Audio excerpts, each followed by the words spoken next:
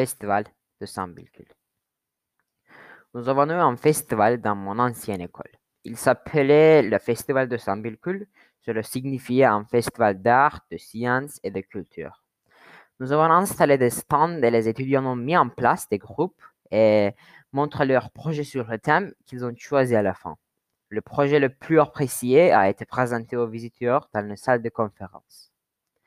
En 2018, mes deux amis et moi avons réalisé un projet sur la réalité augmentée. Nous n'avions pas de projet concret, mais nous avions de bons arguments et nous avons fait beaucoup de recherches sur le RA. Nous pensions que la meilleure façon de présenter le RA aux visiteurs était Pokémon Go. Parce que la manière de notre présentation, notre projet a été sélectionné comme le meilleur projet et nous avons gagné le droit de le présenter à la salle de conférence. Normalement, lorsque vous travaillez sur votre projet, vous pensez à la possibilité de le gagner et de le présenter à la salle de conférence. Mais nous ne pouvions pas. Nous avons eu 2 heures pour se préparer.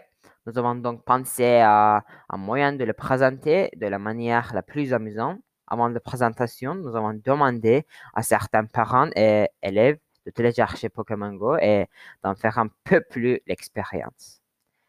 Avec l'expérience de ces personnes, nous avons présenté notre projet malgré le fait que nous n'étions pas assez prêts. C'est ainsi que se déroule mon festival de Saint-Bulcul pour moi. C'était une journée inoubliable.